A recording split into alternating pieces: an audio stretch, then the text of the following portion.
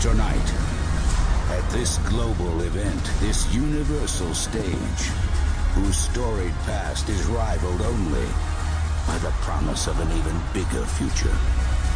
Millions will watch from around the world, waiting, anticipating for that next breathtaking moment.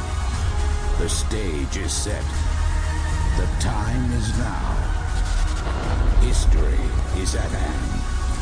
This is Wrestlemania.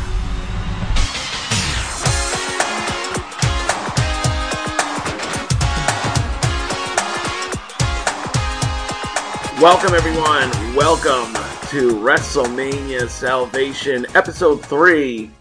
It's the big one. It is Wrestlemania 3. I am your host. My name is Sal. You may know me from the voice of the voicemail on the Rundown Wrestling Podcast, or maybe you become a fan of this show, Wrestlemania Sal-Vation. Either way, today I am excited. I am ready. This is a big deal. This was the WrestleMania, the standard bearer for a number of years. WrestleMania 3, live from Pontiac, Michigan, in the Pontiac Silverdome. March 29th, 1987, with a tagline of bigger, better, badder. Pay-per-view buy rates, an estimated $10.3 million. And of course, this event, with the record-setting attendance of 93,173 people. Now, that attendance number has come under fire in recent years. People claiming that the real figure was more like 78,000. But here's the deal. Especially when you're comparing it to WrestleMania 2 or anything else at the time. I don't care if it was 78,000. I don't care if it was 80,000. I don't care if it was 93,173. When I watched this WrestleMania, it was packed to the rafters and the people were loud. And you know what? That's all that fucking matters. The actual number can be debated until the end of time. But the bottom line is that people were very excited for this WrestleMania. And people came out in droves to see it.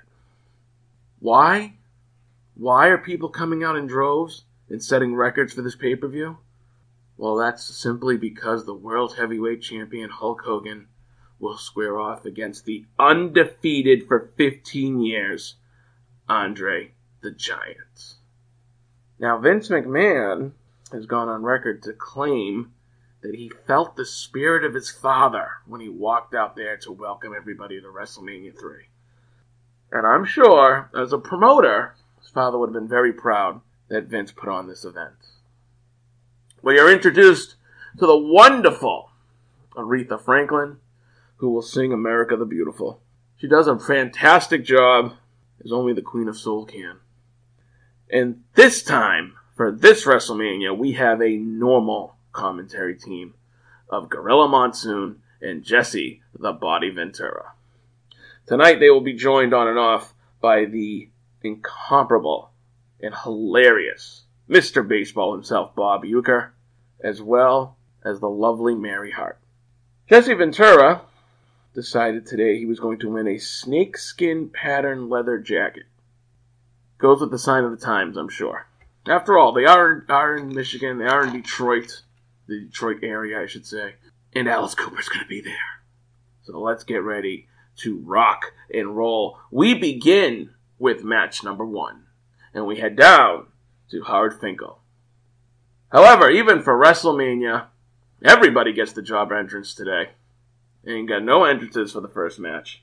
We have here a tag match to start the night with Rick Martel and Tom Zink. Yes, that Tom Zink of WCW fame.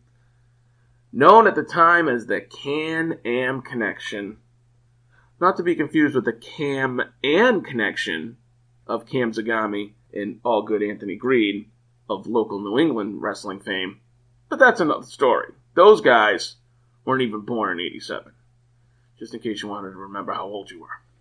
The Can-Am Connection will be going against Cowboy Bob Orton and the Magnificent Morocco with Mr. Fuji. Gotta love Mr. Fuji and his classic bolo hat.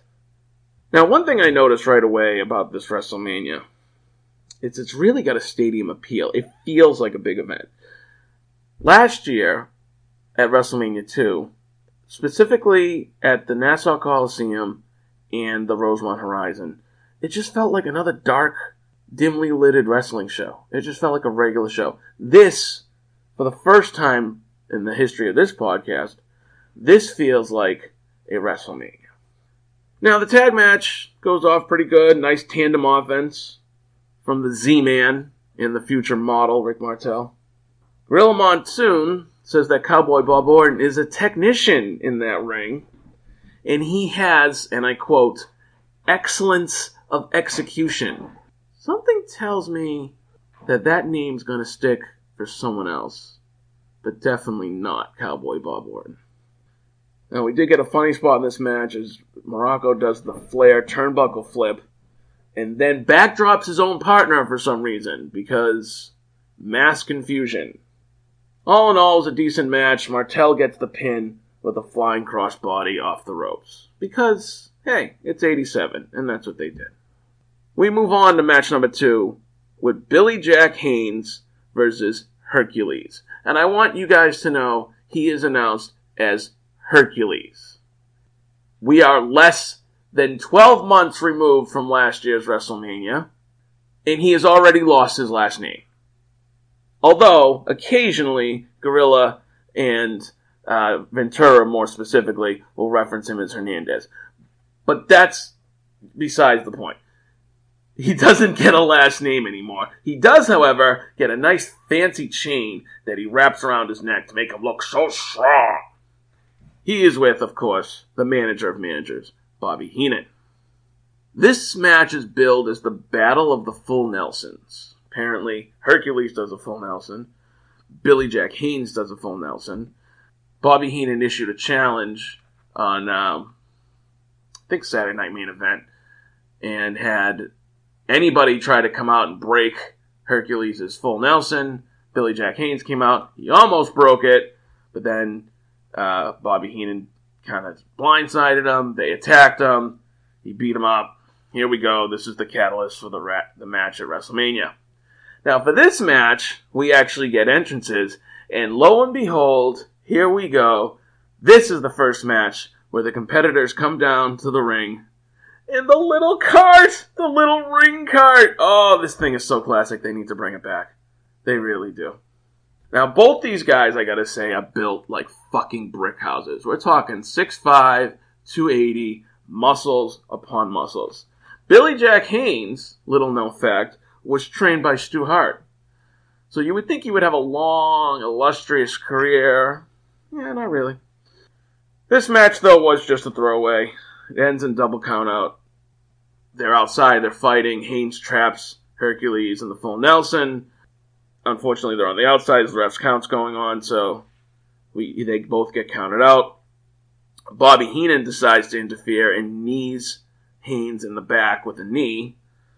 So then Haynes chases Heenan around the ring, but Hercules nails him with the chain. Now, here's something that's very important in this sequence. As Haynes starts chasing Bobby around the ring, we can see, as he's running, he uses his right hand and grabs something under the wrist tape on his left hand. When he gets back in the ring and Hercules busts him with the chain, we once again clearly see Haynes blading. Pretty much on camera. They gotta learn how to blade without being seen, so obviously. Maybe they're just not used to working on live TV, but God almighty, that was blatant. I could tell. And I'm sure if I could tell, that the masses could tell as well. As far as anybody who's a longtime wrestling fan. And Haynes bleeds a ton. Like, there is blood. He's busted wide open, as Gorilla Monsoon would say. Which is fine, you know. Hercules leaves with his heat. Now, if you want to talk about throwing together matches, oh boy, this next match. The man who main evented WrestleMania last year, King Kong Bundy, is teaming with Little Tokyo and Lord Littlebrook. That's right, they are little people wrestlers. They're going against Hillbilly Jim, Little Beaver, and the Haiti Kid. So it's a mixed tag in the sense that Big's got to fight Bigs and Little's got to fight Littles. Hey, that's the way it was described to me. In a pre-taped interview, Bundy promises to squash Little Beaver and the Haiti Kid. Mr. Baseball Bob Uecker joins the commentary team. Minis get in the ring, they get some action, and they do the little robo maneuver. If you don't know what that is, it's funny. It's a funny little spot. Uecker makes a comment, and he says, I think there's a lot of Little Beaver all over this place. Yep, that's what he said. Crowd comes alive when Little Beaver tries to kick Bundy in the leg, and Bundy slams him and then drops an elbow on him. Immediate disqualification. Bundy's partners, Little Tokyo and Lord Littlebrook, are pissed at Bundy for attacking Little Beaver, so everybody turns on Bundy. It's kind of sad. This is the guy who main evented WrestleMania 2, and he is in a complete throwaway match. And not even managed by Bobby Heenan anymore at this point. So Heenan dumped him. He was like, oh, fuck out of here. I'm not dealing with that shit. And I don't think Bundy's career or his star is going to rise much more than it did last year. I think that was kind of the pinnacle. Everything else is just fodder at that point. Now, Mary Hart is backstage. She tries to interview Miss Elizabeth, but she is immediately cut off by Randy Savage, who insults Mary Hart and forces her to leave, which I find pretty funny. Match number 4 is a match pitting the King Harley Race against the Junkyard Dog. We get a nice little video package that explains the history of this feud. And we are told that the loser of this match must bow down and kneel to the winner. Now, mind you, King Harley Race versus the Junkyard Dog. Oh, God. I'm reminded of a game that they play on the Nitromania podcast, which is called Is This Racist? And I have a very bad feeling that it's going to be. We go to a pre-taped interview with Gene Okerlund. He is with the king and queen of wrestling, the King Harley Race, and the queen, Fabulous Moolah. Moolah says she will hold the crown for the King Harley Race so that Junkyard Dog may bow to him at the end of the match. We get comments from JYD who's fired up, and he's going to show Harley Race who the real king is. Now, one thing I picked up that was really funny is that when Race comes down to the ring in the little ring cart, they're playing what we know today as Jerry Lawler's entrance music. Proving that most of the entrance music that we have grown up on is recycled to shit and has been used for about 7 other wrestlers prior to the guy it's stuck with. But, I will say, it is a nice touch to see Harley Race come out to Lawler's music. Decent match. Junkyard Dog starts the match chasing Heenan right into Race, who takes over the advantage. Race loses the advantage, though, when he tries a headbutt from the apron to the floor and misses. That's right. Headbutt from the apron to the floor. Completely missed it. Ouch. Then we get a controversial ending. Harley Race hits it belly to belly and gets the 3 count, even though JYD pretty much kicked out before 3. Even the commentators mentioned it. His shoulders were not down. Referee didn't see it, I guess. God knows what the referee was looking at. Now, Junkyard Dog indeed bows to Harley Race. Kind of mockingly does it. But then as Harley Race is parading around the ring and celebrating, Junkyard Dog nails him with the chair that he was sitting on. Crowd goes nuts over this. They love themselves some Junkyard Dog, as we established before on this podcast. And here's where he gets the crowd. He puts the robe on, and he leaves the ring with Harley Race's robe. And Harley Race is throwing a bitch fit. It is pretty hilarious. I will say that. Very decent spot on that. We go to another pre-taped interview as Vince McMahon himself interviews the World Heavyweight Champion, Hulk Hogan. Hogan says all he has to do is beat a 7-foot, 500-pound giant. But Andre, on the other hand, has to beat all of Hulkamania. A task very difficult for anybody to accomplish, let alone one man, even if that man is a giant. I gotta say, Hogan's intensity in the 80s, and of course he still carried that intensity throughout his career, but his intensity in the 80s, I feel like, is fueled times 10. I don't know if it's cocaine, I don't know if it's steroids, but his eyes are always popping out of his head when he's doing these interviews, and I can literally see the blood coursing through his veins. Which is great for the time period, but it really does gotta make you wonder just how roided up he was. Moving on to match number 5, we have the Rougeau brothers. That's right, Jacques Rougeau, the future Mountie, Ray Rougeau, the current French-speaking commentator on WWE pay-per-views. What's that, 34 years later? 30 years later? Versus the Dream Team again, of Brutus the Barber Beefcake and Greg the Hammer Valentine. Now, for some reason, which will be explained in a little bit, they also are joined by Dino Bravo and Luscious Johnny Valiant. Dino yells at the Rougeaus in French, and I have no idea what the fuck he just said. Brutus comes down to the ring, and he literally looked like he stole his wardrobe from David Lee Roth. Almost the exact same outfit Roth wore when he went solo, and he released his first video. That's what Brutus the Barber Beefcake is dressed like tonight. Now, Bobby Heenan during this match comes to the announcing booth, which is a preview of his career later on, and he is just so pumped up, screaming into the microphone that tonight's the night that he will manage a world champion and that Hulkamania is dead. Bobby Heenan soon exits the commentary booth, which really distracts me from the match. Not that the match was really that good. The one thing I did pick up from this match is even though the Dream Team won, Dino Bravo and Greg Valentine are too busy celebrating with each other, and they leave Beefcake, and he's just there by himself and Luscious Johnny Valiant, and everybody else leaves in the ring cart, and Beefcake's like, what about me?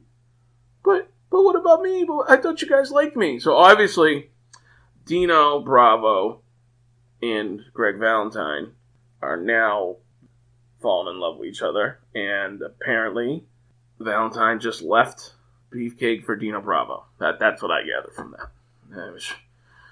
Now we go to a classic 80s concept. We get a hair versus hair match with the adorable Adrian Adonis versus the retiring Rowdy Piper. That's Rowdy, R-O-W-D-Y, Rowdy, R-O-D-D-Y, Piper. Because apparently my Boston accent has those two words sounding very similar. We get a nice little video package of Adonis on Piper's Pit, and we get reminded about 17 times within the first 5 minutes of this segment that this is Piper's last match. This is his retirement match. He is done after this match. Win or lose, he is leaving the WWF. They literally pound this into our fucking brains. And I guess it was because he was going off to make movies. He starts making Body Slam, and Hell Comes to Frogtown, and quote-unquote, They Live. I only know Body Slam out of those three, but they make it a point to say, hey, this is Piper's last match. And to that end, Piper is super over. He is adored by the crowd, pardon the pun. But Piper spends as much time in this match beating up Jimmy Hart as he does Adonis.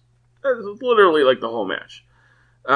Nothing really of note here other than, it's huge comedy. It's big fat Adonis, trying to get the advantage on Piper. And it's Piper, comically bumping him around the whole time. Now, Piper almost passes out to Adonis' sleeper hold, which ironically is called Good Night, Irene. But Adonis releases the hold and starts to prematurely celebrate before Piper's hand drops for the third time. And, of course, Piper's hand does not drop. It does somewhat stay up, breaking the referee's count.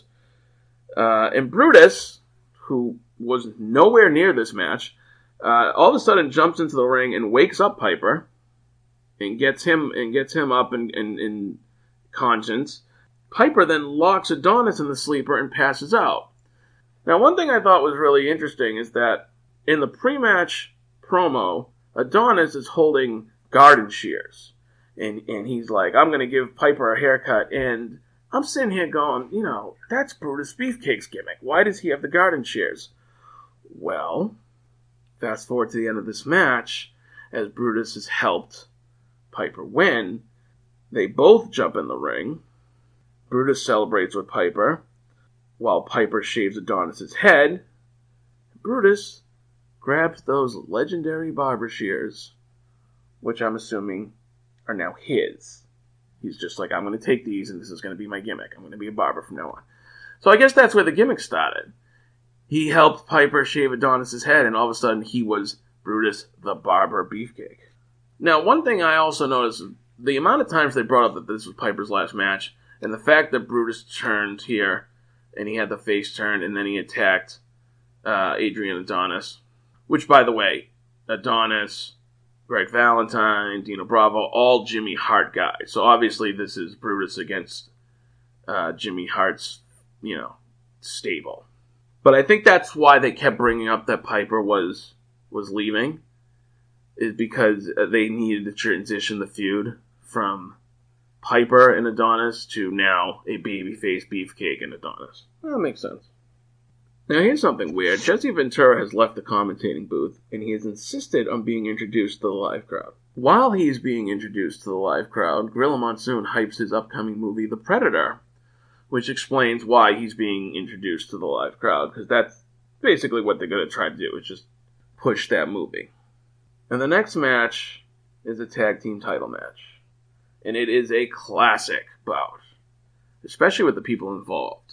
Stampede Wrestling comes alive as the Hart Foundation, with recently suspended referee Danny Davis, versus the Bulldogs and Tito Santana. Now, I apologize, this is not a tag team title match. This is a 6-man tag. So that Danny Davis is actually involved in this match. And it's hilarious, because his outfit is like a referee's jacket, but it's like turned inside out. It's friggin' hilarious.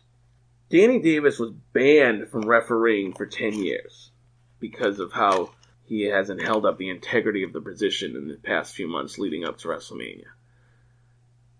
However, I feel like that ban probably lasts like 3 months, because I'm pretty sure he comes back to refereeing rather quickly. Now, during the match, Gorilla says that Bret Hart has that excellence of execution. He's close. He is the excellence of execution, but I'm sure he has excellence of execution as well. Hilarity ensues when Danny Davis gets tagged in and puts the boots to Dynamite, and then immediately tags out. Crowd boos the shit out of him, which is fine.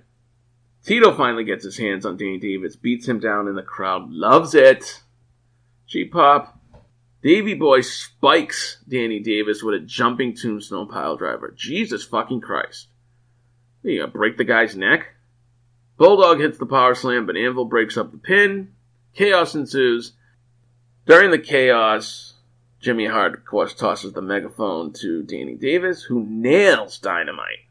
It's the second WrestleMania in a row that man has taken an unprotected headshot. He gets the quick pin on Dynamite to pick up the win. And he gets super heat. He gets booed right out of the building.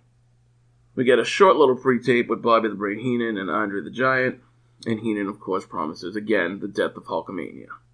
Match number 8. This is a fun little match here. We got Coco Beware with Frankie. That's right, that little parrot. Versus the natural Butch Reed. So before Dustin Rhodes was a natural, there was the natural Butch Reed. With Reverend Slick. I remember that guy. That guy was hilarious. Really quick match here. Butch Reed wins with a handful of tights. That's about it. Nothing, kind of just filler, I guess. After the match, Slick tries to beat up Coco with his cane, but out comes Tito Santana, who beats up Slick. So Tito Santana's role in the 80s is apparently a mid-card babyface who just likes to help everybody else. I haven't seen him in one meaningful feud yet. The next match I'm going to talk about is match number 9. And this was the infamous match for the Intercontinental Championship between Macho Man Randy Savage and Ricky the Dragon Steamboat.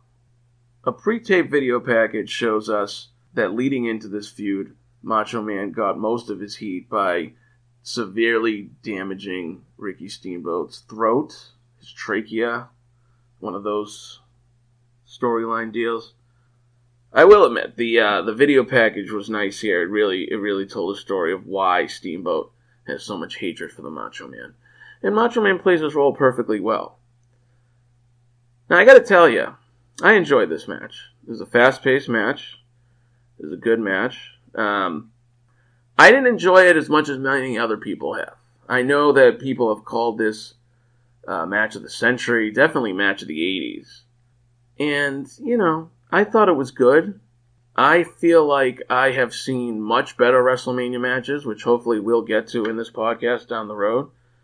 For all the hype behind this match, the match went 14 minutes long, and it had a spot in it where the referee was knocked out and Savage hit the elbow and had Steamboat pinned for about 30 seconds, but there was no referee to count. Now, I have an issue with that as a longtime wrestling fan. I don't feel like that's a spot that should be used for a heel to get screwed out of the win. I also think it makes Steamboat look weak. The fact that, he was pinned, he was beat, he was done.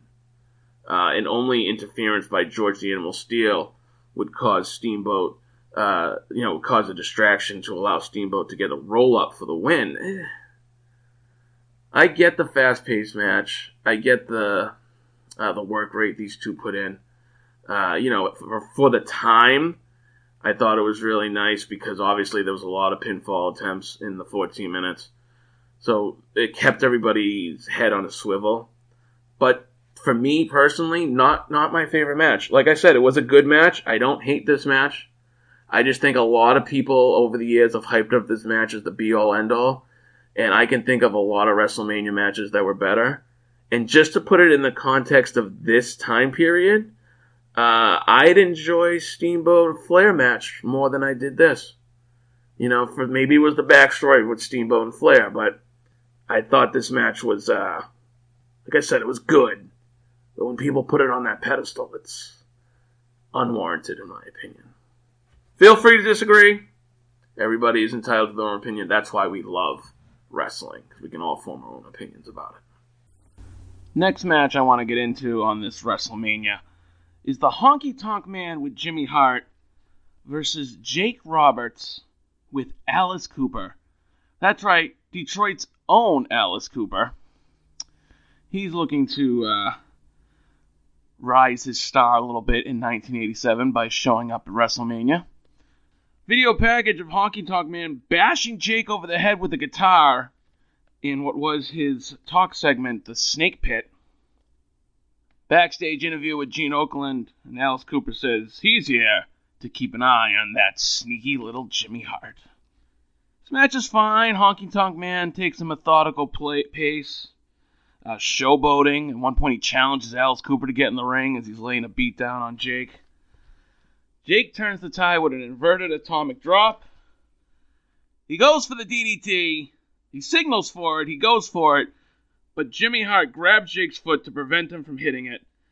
Jake turns around distracted by this, which allows Honky to roll him up, pull the tights, and get the 1, 2, 3.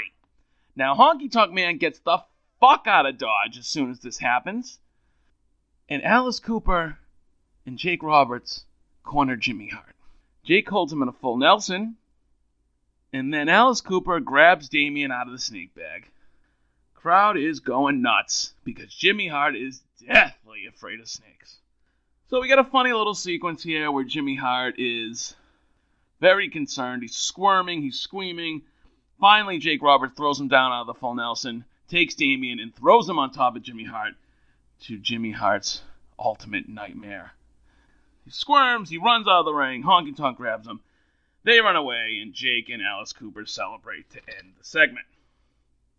This was fun. Wasn't going to be a classic 5-star match or anything like that, but it was fun. I enjoyed it. Next match, the Iron Sheik and Nikolai Volkov with Reverend Slick versus the Killer Bees. But first, Mean Gene Oakland comes out to make a special announcement. Gene announces that tonight they have set the all-time record, indoor attendance record, at 93,173 people. He invites the Michigan crowd to give themselves a big hand, as we are all part of history. Now, there have been a lot of reports. I mentioned this earlier. It wasn't exactly 93,000. Who cares? The place was packed to the fucking rafters. Now, Nikolai Volkov is in the ring. He's going to sing the Soviet national anthem. He starts to sing it. He's getting booed mercilessly. And out comes Hacksaw Jim Duggan. Are you fucking serious? Hacksaw comes out. He's got an American flag bandana. He's got a black t-shirt and jeans. He looks exactly like Bruce Springsteen, except for obviously not as good looking. Hacksaw's got his trademark 2x4, and he's even got a little American flag taped to the end of it. Ho! The commentators fill us in and explain that Hacksaw promised that Volkov will never sing that Soviet national anthem on American soil again, because fuck those commies. The Killer Bees, in case anybody didn't know, are B. Brian Blair and Jumping Jim Brunel. These guys look exactly how you would picture them, with yellow and black stripes everywhere. The match is basically a throwaway. I mean, it's a little bit of action, and then as soon as one of the Killer Bees gets caught up in the camel clutch by the Iron Sheik, Duggan runs in and cracks the Sheik with the 2x4, causing a disqualification.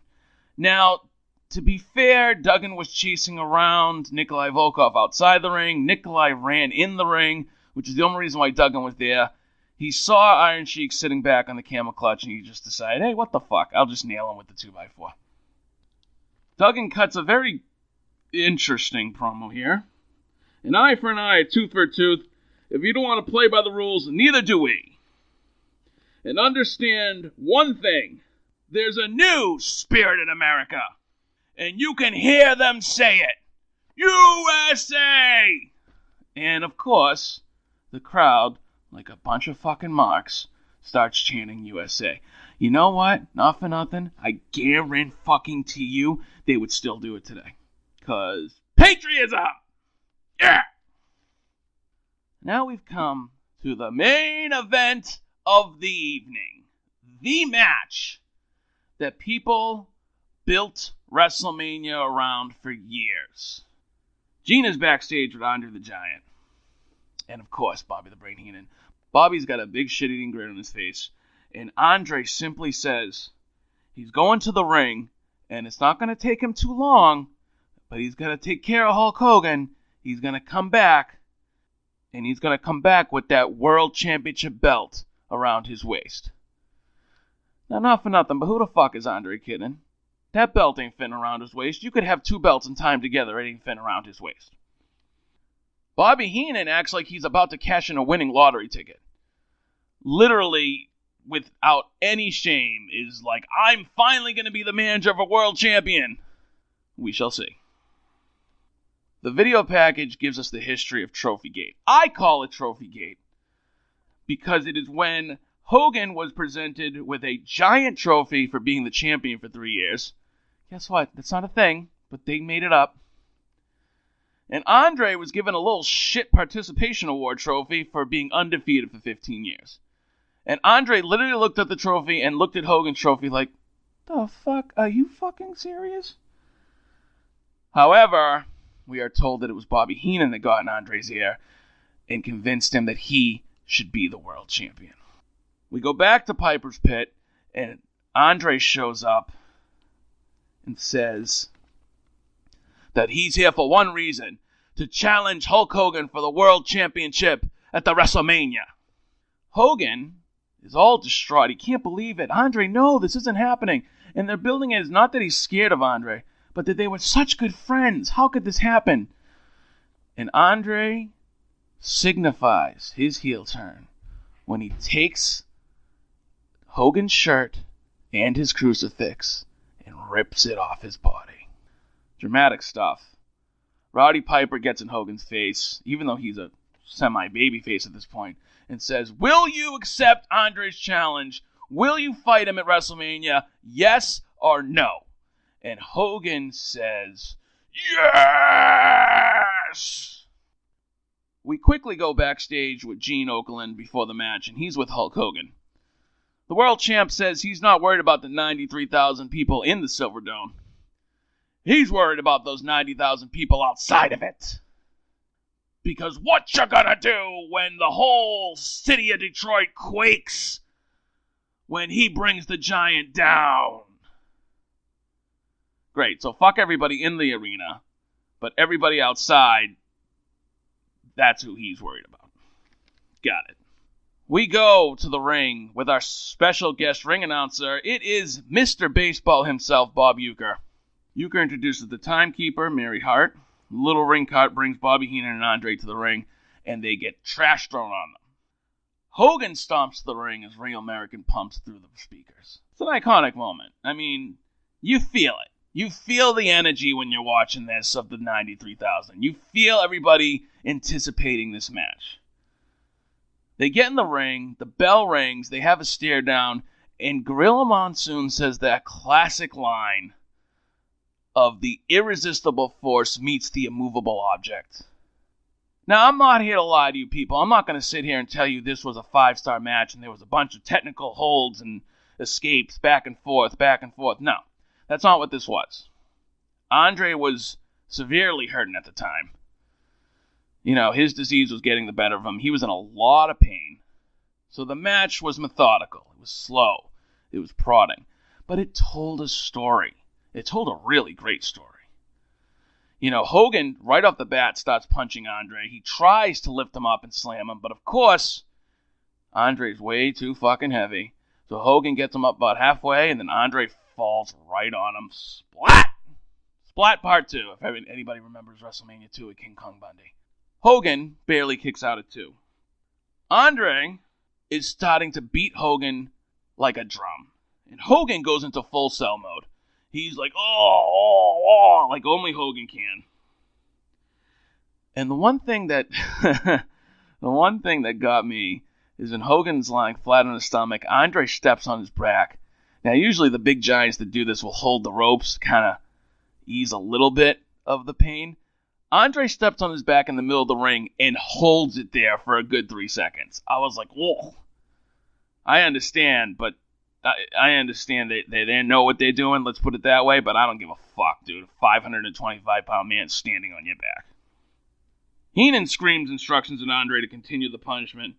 Hogan sneaks underneath the strike and starts laying in the punches in the crowd's delight, but Andre ends the hope spot quick with a boot to Hogan's face.